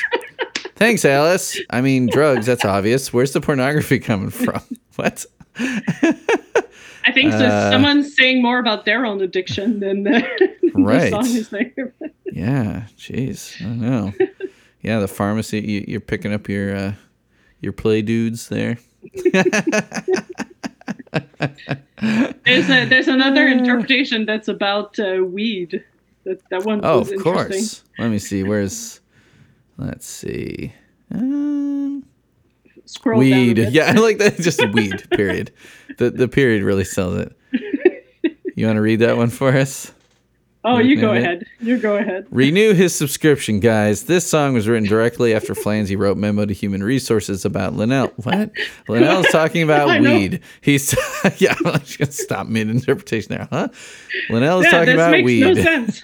He stopped smoking weed for a brief time, then he wrote Thunderbird, which is a song about smoking weed. No, it's a song about drinking. No, Revenge was written in response to this song. Makes absolutely no sense. Okay, let's look at the edit history there and let's shame this person. No. Yeah. What? Bizarre. Yeah. Yeah. Whatever. That's strange. I mean, the Giants are famously not a druggy band. I know. Like, I'm not saying they've never indulged in anything, but like they're not a stoner band. Like for people that write such sometimes downright depressing songs, they seem like remarkably well-adjusted people. Yeah. Mm-hmm. On the surface, anyway. They might have their prescriptions. Don't we all? But yeah, I mean, but they use them properly. Yeah. Wow.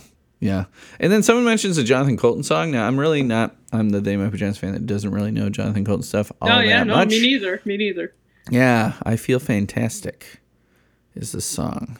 It's about a guy who needs something to get him through daily life because otherwise he just can't handle it. Those magic pills just make him think his life is better. I'm not sure if they're saying they put magic pills in quote. I'm not sure if they're saying that he uses that phrase in his song as well.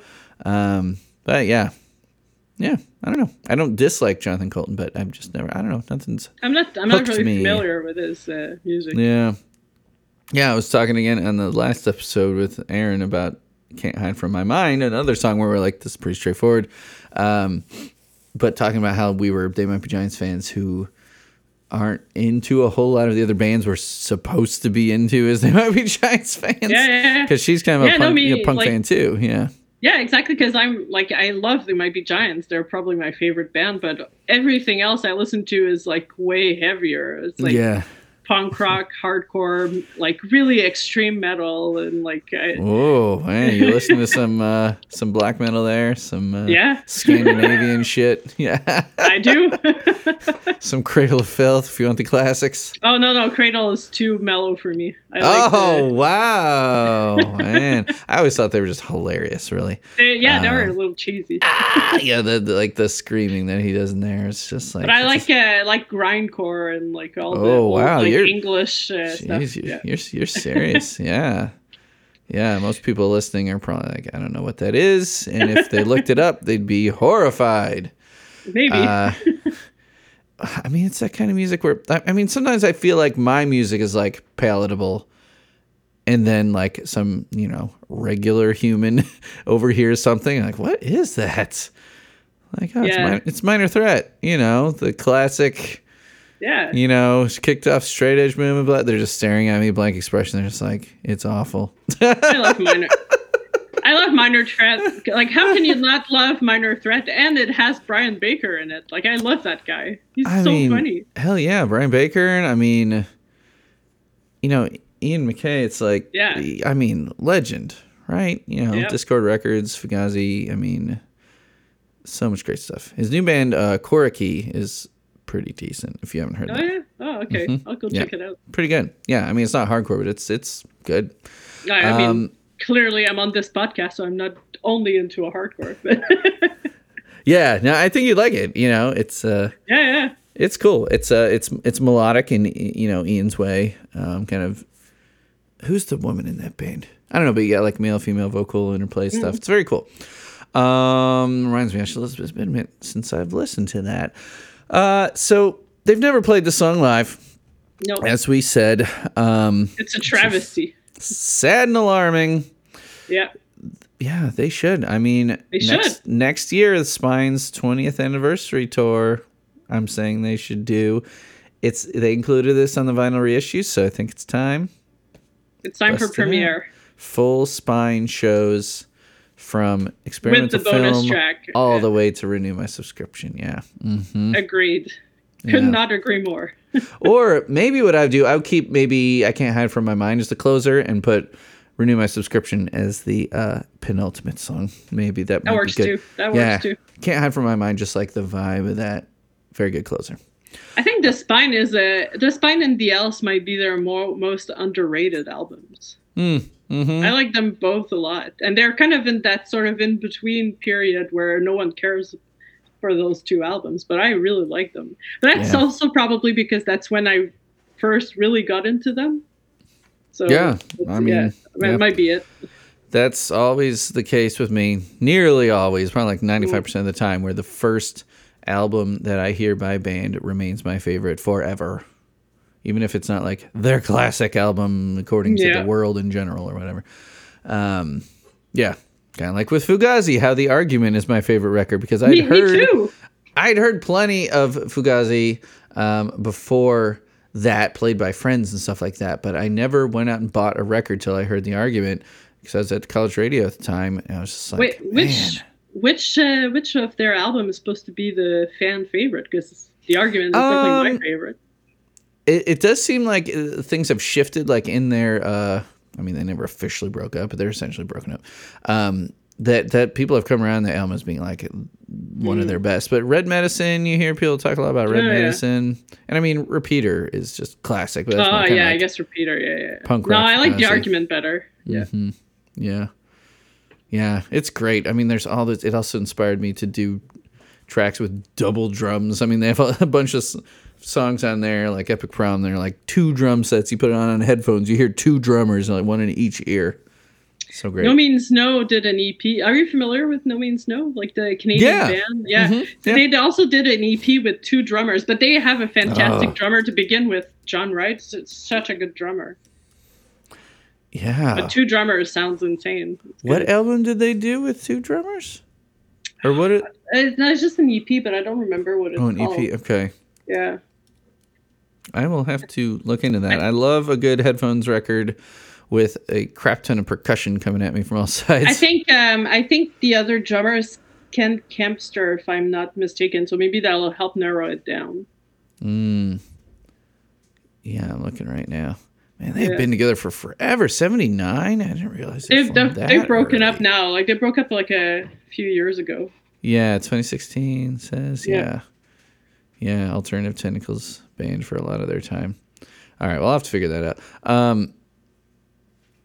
Yeah, veteran act for sure. It's always cool seeing those bands that kind of came up like right in the wake of like the first wave of punk, where it was like right on the tip of hardcore being invented. Yeah, and they were so creative too. Like No Means No, like they have such a unique sound. Like I've never heard another band sound like this. I mean, there are other bands that have like jazzy, cool elements in them, but like with like Rob Wright's like really like deep, like almost spoken vocals, like they have such a different vibe than all of these other bands. Like they're just so good. Yeah.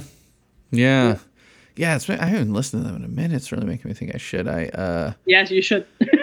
I'm trying to remember if they were part of my 80s hardcore tournament that I did. I don't think we were Facebook friends at the time, but I used to do these tournaments like every a couple times a year of different genres or stuff, where my Facebook friends would vote. Like I'd put up like grids of like 9 albums, vote for 3, and in collaboration with another punk news podcast, Punk Till I Die. I mean, they've split off a little bit then, but they helped me.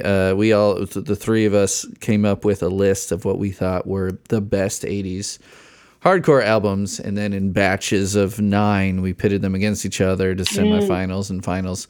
There has to have been a No Means No album on there, because like each band was basically represented by like their most well-known or critically acclaimed 80s album? I think Wrong is their most well-known album, but I think it came out in '89, so it would be on the cusp of making it into the '80s tournament. Mm-hmm. Might have been 1990, but I think it was '89. Yeah, I'd have to check. I can't remember. We had a huge list. I think we're on to the cover section, yeah? Mm-hmm. Okay, so I mentioned guest host. Joel Yellowitz is a guest host, and Miserable Freak Show Quarterly, a tribute to They Might Be Giants. He put this out 3 years ago.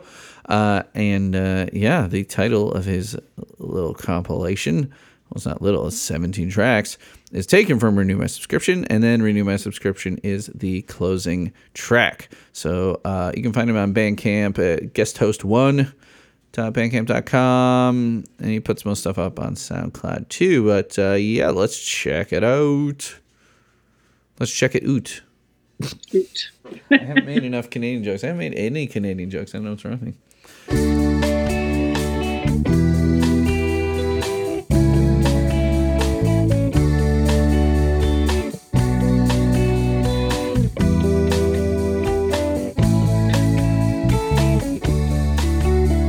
Though I don't write a whole lot of letters, I figured I'd better say something now.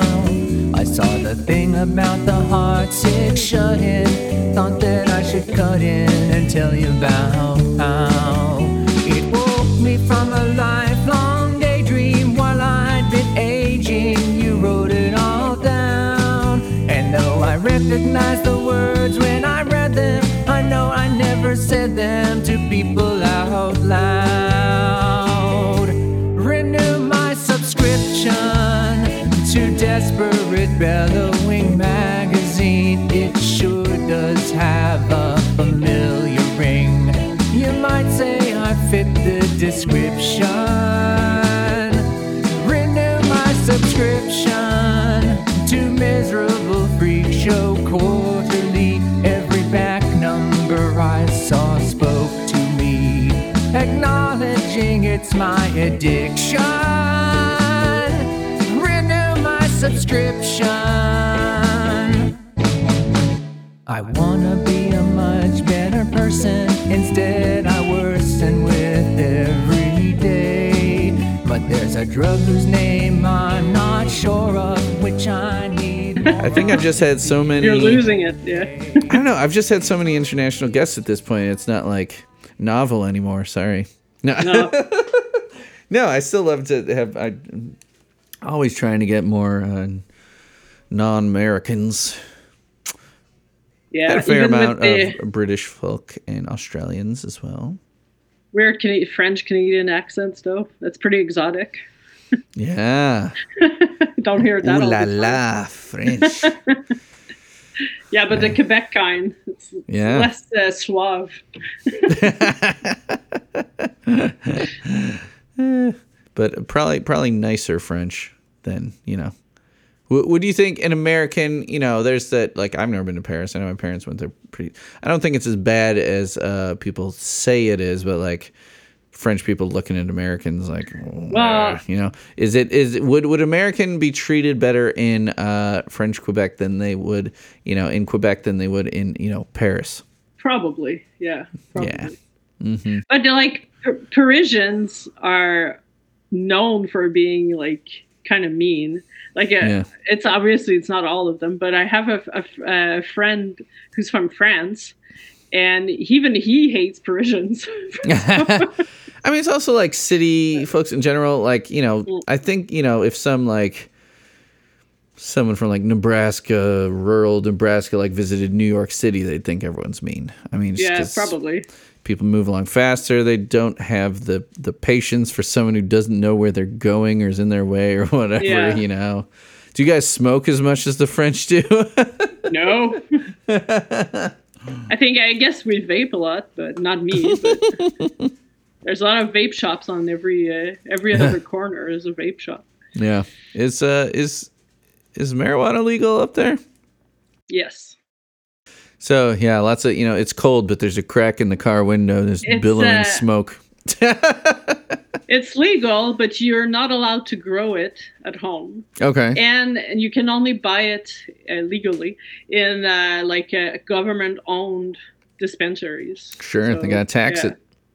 Yeah, the taxes. But that's just in Quebec, because in Ontario you can buy it at like private stores, like they're like legal and stuff. But like in Quebec, it's really like just a government organization that sells it. Yeah. Oh, I didn't know that would be a province by province thing. I would have figured that'd be more. Oh yeah. Well, I mean, Quebec has to be different all the time. So. Oh yeah. So every other province, you're like the Texas of Canada. You're like, we're our own country. Yeah. Because every other province, like we only have to do like one tax, tax file one tax thing. Right. But in Quebec, we have to file two. We have to file one for the federal government and one for the provincial government. Fun. Yeah. Every other province, like you just file with federal, and then they give like whatever percentage the province is owed. But no, Quebec, you have to do the Quebec one separately. Like, it's got to be different. Yeah. Well, we have to do state and national, no matter where we're at. Thoughts on guest host? Well, he did a great job. It sounds great. But he really did do a good job. I think the only thing I miss from the original version a lot is that the sort of how can I put it? The nuance in the vocals, like the emotional nuance in the vocals. I think the way he sings it is a little like flatter, not like as in flat as in he's missing notes, but like just the vibe of it stays a little more similar throughout. Sure, yeah. I mean, we can't all have just that emotional but he did, he roller coaster that Linnell can, bust that's out. That's right. He genuinely did a fantastic job, though. I'm impressed with the how it sounds. I love the accordion. Mm-hmm. Yeah. I think it's great. The one thing I would miss, and again, a straight up cover is just kind of silly sometimes, but he doesn't have any little pling pling instrument for the little pling pling stuff. To me, that would be like, and maybe if I were to cover it, it would be entirely staccato sounds, like the entire thing, like everything would just be boom, boom, like the bass line would just dum, dum, dum, dum. Nothing would sustain ever. Maybe not even the vocals. Renew my subscription. Maybe I wouldn't go that far. Yeah, not. maybe Moving on. Yeah. Puerco music. Puerco music, which I always have to say as such. Appearing on so many episodes lately. I'm not sure how he does it, but came just cranking out covers. If you click over to his channel, you can just see how many covers he records in one day based on the t-shirt he's wearing. I think his name's maybe it's all a ploy to get on your on several episodes of the podcast. It's just maybe. I mean, only. I'll totally make him part of the covers crew if he would message me. I hit him up on just with a YouTube comment. I just left another one in this one. I'm like, dude, come on the show. Okay, he's in Delaware. Still doesn't have. I'm gonna find you out, sir. Vaguely threatening. Where's his name? I mean, okay, Eric Roberts.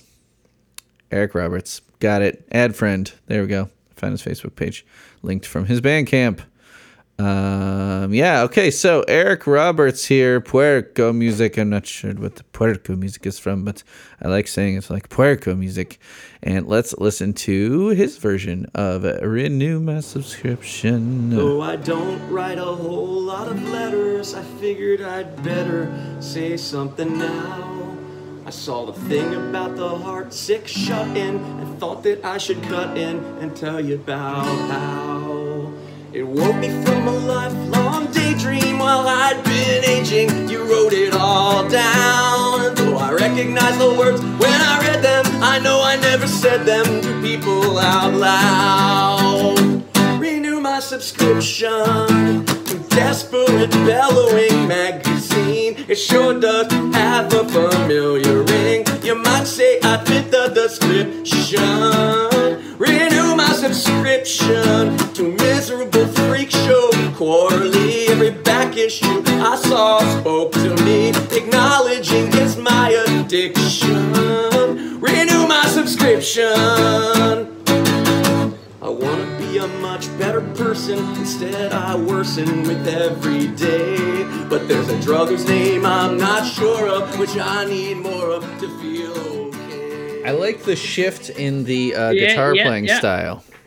Well, As he it goes he from does section. have that sort of nuance between the soft verses and the more animated chorus. And he did his own thing with that chorus. Like the notes are different. Like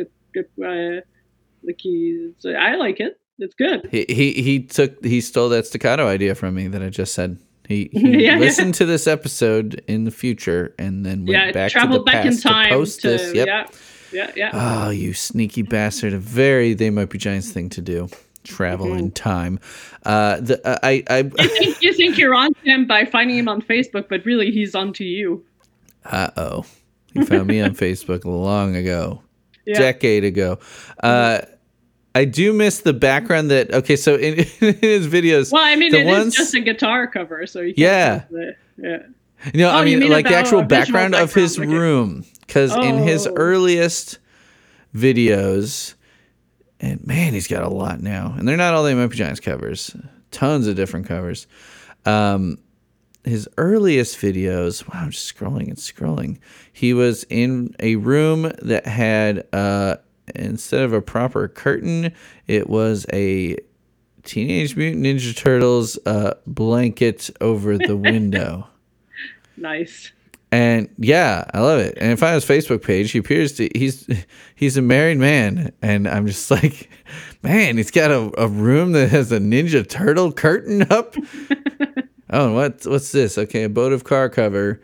What is on the window there? Oh, that's also the Ninja Turtles, but it's been rotated. I don't know why. Oh. And then there's a dress hanging up to dry. So it's the wife's dress is up there hanging in the Ninja Turtle room. Nothing against Ninja Turtles, but it's just like, I missed that because in this is one of his newer, well, it's 8 months ago. He's in a room with no Ninja Turtles. His decor is grown up. Yeah, grown up, got some real curtains, I guess. Real I don't know. curtains. Yeah, man, just scrolling through and looking at his t-shirts, you're like, okay, he kicked out 2 that day, 3 that day, 4 that day. Puerco Music, Eric Roberts. Be my friend on Facebook. Come on the show. So then this other thing I found on YouTube, I put in the email to you. Weird thing. This makes no sense to play because the audio is just TMBG's song, but it might be fun to talk about. How did someone come up with this idea? So this you did watch. I did. You skipped the covers. I saw some of it. Oh, no. I meant to watch it. So 14 years ago, someone posted this TMBG plus Fight Club, renew my subscription. And the description on renew my subscription says, many of the lyrics from the They Might Be Giants song Renew My Subscription sync very well as being the screwed up story of Jack from Fight Club. Threw this together in a couple of hours. And this has over 1,000 views, October 2008. And just so random, I mean, Fight Club's from 99, if I'm remembering correctly. So it wasn't a fresh movie.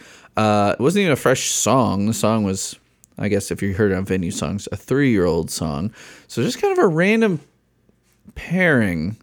I don't know how they got the idea, and I definitely wouldn't have had the idea, but I can kind of see their thought process, like Rage being on the brink of hallucinating and being angry and standing outside an unopened pharmacy. Like, I can see it. Yep, a breakdown coming, imminent breakdown. Yeah. I mean, there's even parts where I think they're trying to make it look like the mouths in the movie are synced up with the singing, not even just the themes, the content, the themes, like the yeah. Are you watching it right now too? I know, but I remember that part. Yeah, it's like he makes a break for it, and they strap him down to the table. I'm checking for where it gets to. Yeah, again, like describing this is a hard thing to do, and people should just go look it up. Yeah. The YouTube channel is XSKA. Oh, Ska all the way. I don't know. You'll find it. TMBG plus Fight Club. I'm waiting to see what the visual is for the snakes, the carpet with snakes. You know what? The funny thing is, I've seen Fight Club like maybe once when it came out, and I've never seen it since. Like I know it's like a big cult movie, and I enjoyed it. I didn't dislike it, but I never got the urge to watch it again. I love this movie. It's one of those movies where, in recent years, with all like toxic masculinity becoming more of a discussed thing. You know, the Me Too movement and all of this stuff that should be talked about. Like the movie has, I don't know if it's like gone down in like critical standing, but like it's one of those movies where it's like, if you're idolizing Tyler Durden, you're doing something wrong there. It's one of those things like guys who are too into the new Joker movie or whatever else. Yeah. But you can enjoy it without like thinking he's right, you know? Exactly, like, right? Yeah, the whole thing is, again, that's one of those things where it's like, you're just looking at it on the surface. I mean, you need to, you know, it's a great movie. And I mean, like once you know the reveal, I still think it's worth watching, like the big twist. And I don't know if I'd be any spoilers for a movie that's 24 years old. Great movie though. Edward Norton, like in his young prime, and young, scrappy Brad Pitt and Helen Bonham Carter. I mean, it's a great movie. It was actually the first movie I remember I brought to my parents. When my parents moved into a new house, and my dad got like surround sound and all this stuff, I'm like, I watched Fight Club because it's just like such a visceral movie. Just like, I mean, just the sounds of like the punching, like the just like raw, like it's so good in that it's not like some sort of 80s comedic fighting where all the punches like psh, psh, psh, psh, psh. Yeah. It's like just the smacking of like skin on skin, like the Foley work and all the sound effects and stuff are just amazing. The music is good. I mean, it's a good movie. Pixies, Where's My Mind plays prominently in the movie, ending credits and such. Great the cast. Buildings are being blown up. Yeah, I would recommend watching it again. It's one of those where almost if you know the reveal at the end, it's almost cooler than to watch it like again you with pay that more attention. Right. They're the same guys. The hints, Mm-hmm.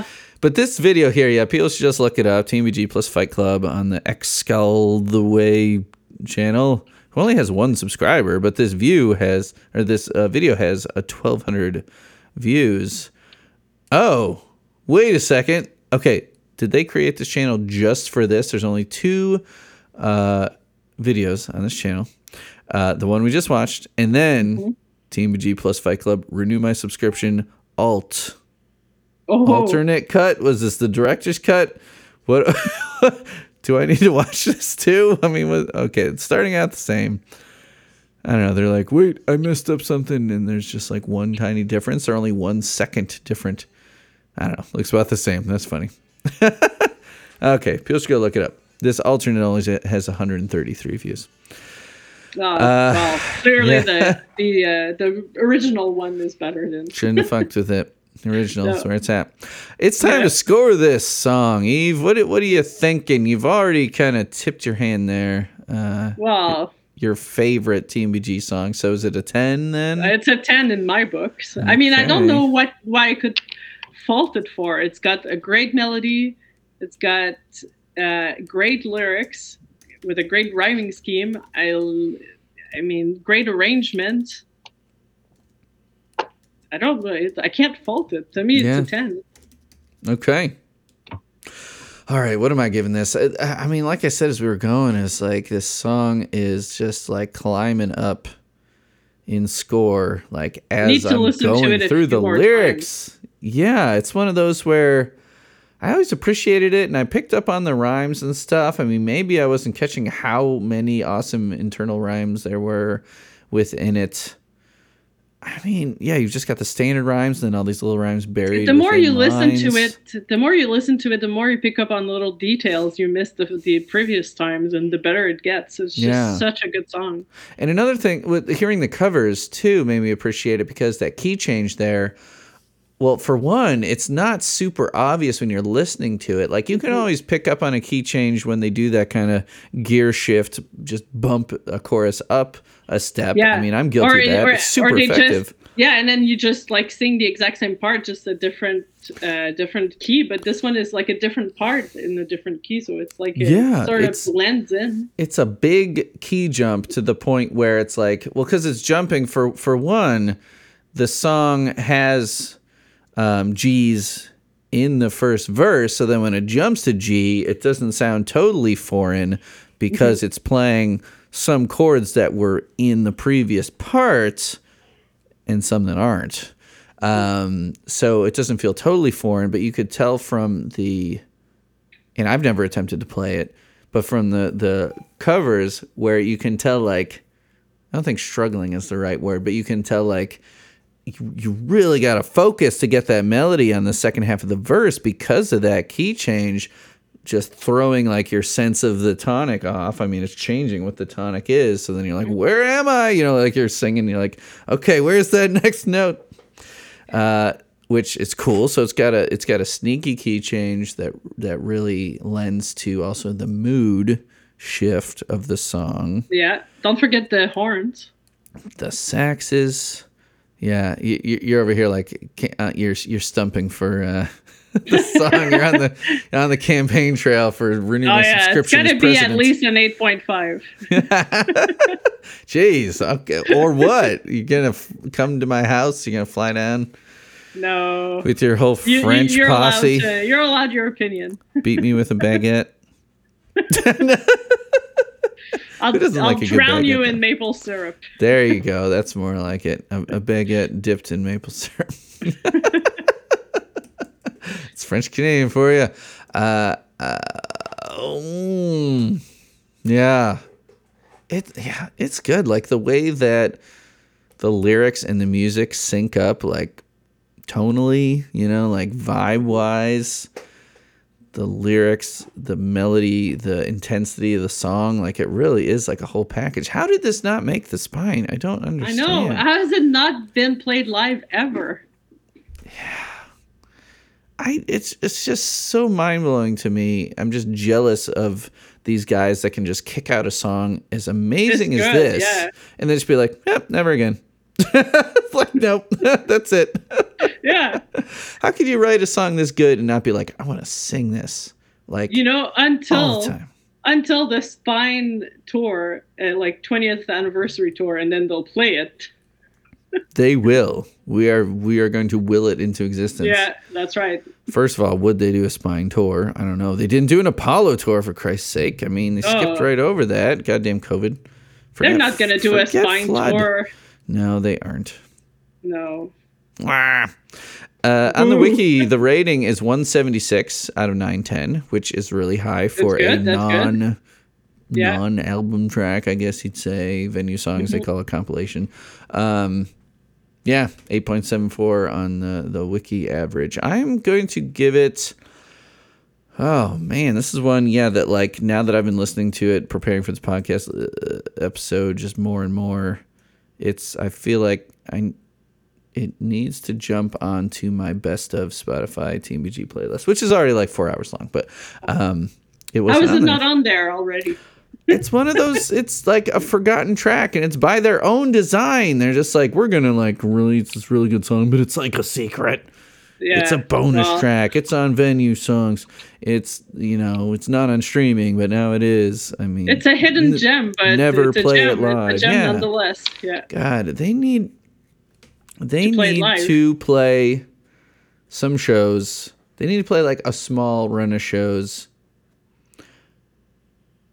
at least into the Midwest, that's like an entire deep cuts tour or something. An entire show of never played before songs. Have they ever played neck rolls live? I think so. Let me check. Because if they did, they haven't played it very often, and I feel like it would be such a good live song. Let's see. The neck rolls aren't working. Has not yet been played live. No. What are they waiting for? I don't know.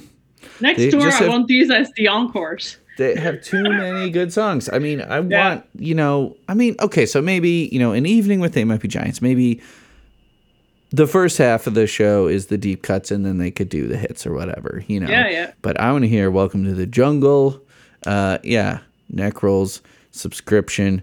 Some of those other Elektra EP songs. I mean, there's even so many songs on LPs that have not been played. Yeah.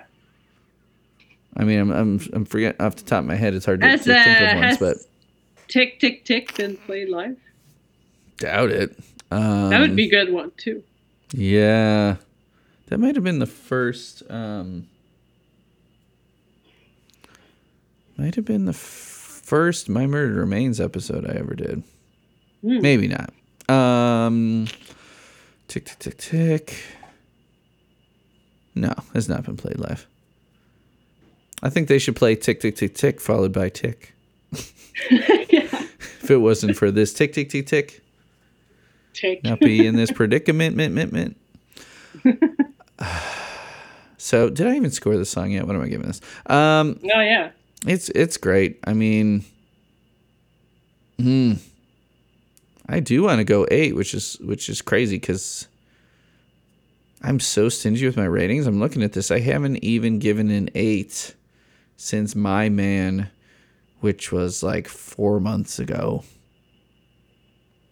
I'm giving it an 8. Straight up 8. Yay! Sorry. Not 8.5, but I'm going 8. That's okay. I'll take an 8. I'll take an 8. The dissection of it, I feel like it's one of those where it's like you're assigned, like, when I was in college for music stuff and like having to like dissect part of like a symphony or something, and you're like going through chord analysis and you're looking at melodic motives and blah blah blah, and then you're like when you first get into it, you're like, man, this is overwhelming, this is daunting, but then when you look in it, you're like, man, there's a lot of there's a lot more here. This is like, it's like they intentionally did all these things to make a great piece of music, and it's like that just happened here. I'm just like mind blown with these lyrics, and just noticing how everything just syncs up perfectly. 8. I surprised myself with that one. So Eve, what do you want to tell the people about? You got plugs? No. I mean, I'm in school. I'm finishing my semester. Yeah. And then I found a summer job in my field, so that's nice. Oh, my cool. field of study. So I mean, I've got nothing to plug. I mean, I have a dumb YouTube channel, but there's nothing on it that's that interesting. I did a really bad garage band, like on my computer, like a really bad like MIDI elevator music sounding cover of Can't Keep Johnny Down. That's the only. Okay, wait. What's your YouTube channel? How do I find this? I think it's Eve Gasse. Just my name. Gasse. Let's see. There you are with a little parakeet. Yeah. Okay. Ooh, a Banjo Bad Religion cover. I like that. Okay. Okay. Bad Garage. Okay, I need to put a little bit of this in my ear right now. I'm dropping this in. This will be in the episode. That's all right. I love the pixelated cover, the pixelated artwork of the band.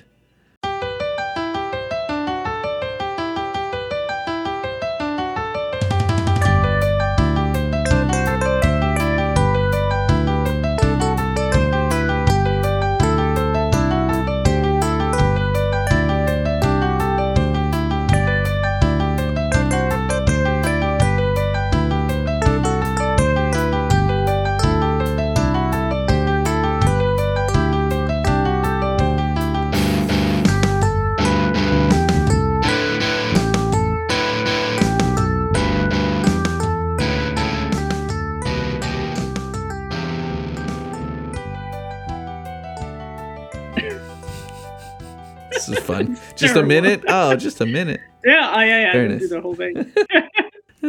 But I posted it on Twitter, and the TMBG account retweeted it. So that was a great. Oh, for real? Yeah. Yeah, you got. Yeah, you're creeping up on 500 views here. Well, it's not. Yeah, that's not great, but and I mean the rest of my channel is not going to be interesting. Yeah, no, I appreciate 500 views as someone who has several YouTube channels. I mean, kids like my students or whatever, they'd be like, "Oh, I got this thing on YouTube that they watch or whatever," and they're like, "You only got 1,000 views." I'm like, "How many YouTube videos have you made that have over 1,000 views?" Because it's not. I mean, they see their like YouTubers and influencers and blah blah blah, and everything has like 100,000, a million, or whatever. It's like that's not easy to do. The only reason I have a Facebook is that I wanted some songs that I could share with my friends, ways to share stuff with my friends. Like I don't care if strangers watch it or not. Right.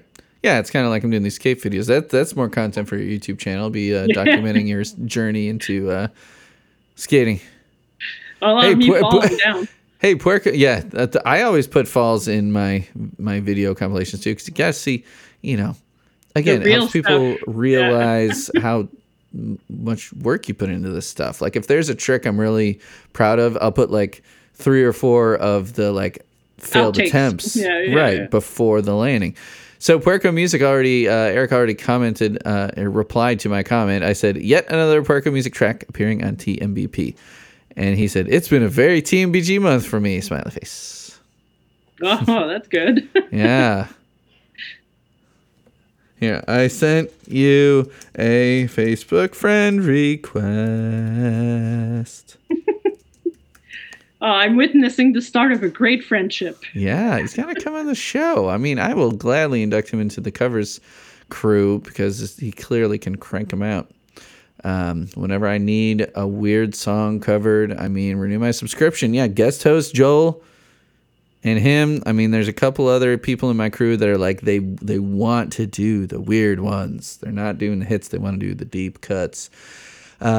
Yeah, okay, so Eve, it was great to talk to you one-on-one here. That was fun, and I'm always glad to have a fellow punk rock fan on to talk, and it's even much rarer that I have someone who can talk skateboarding with me, and I'm in a very skateboarding mood coming off of my my little trip. So I'll be sure to send you a link to my goofy little YouTube video when I finish that about halfway through the edit there.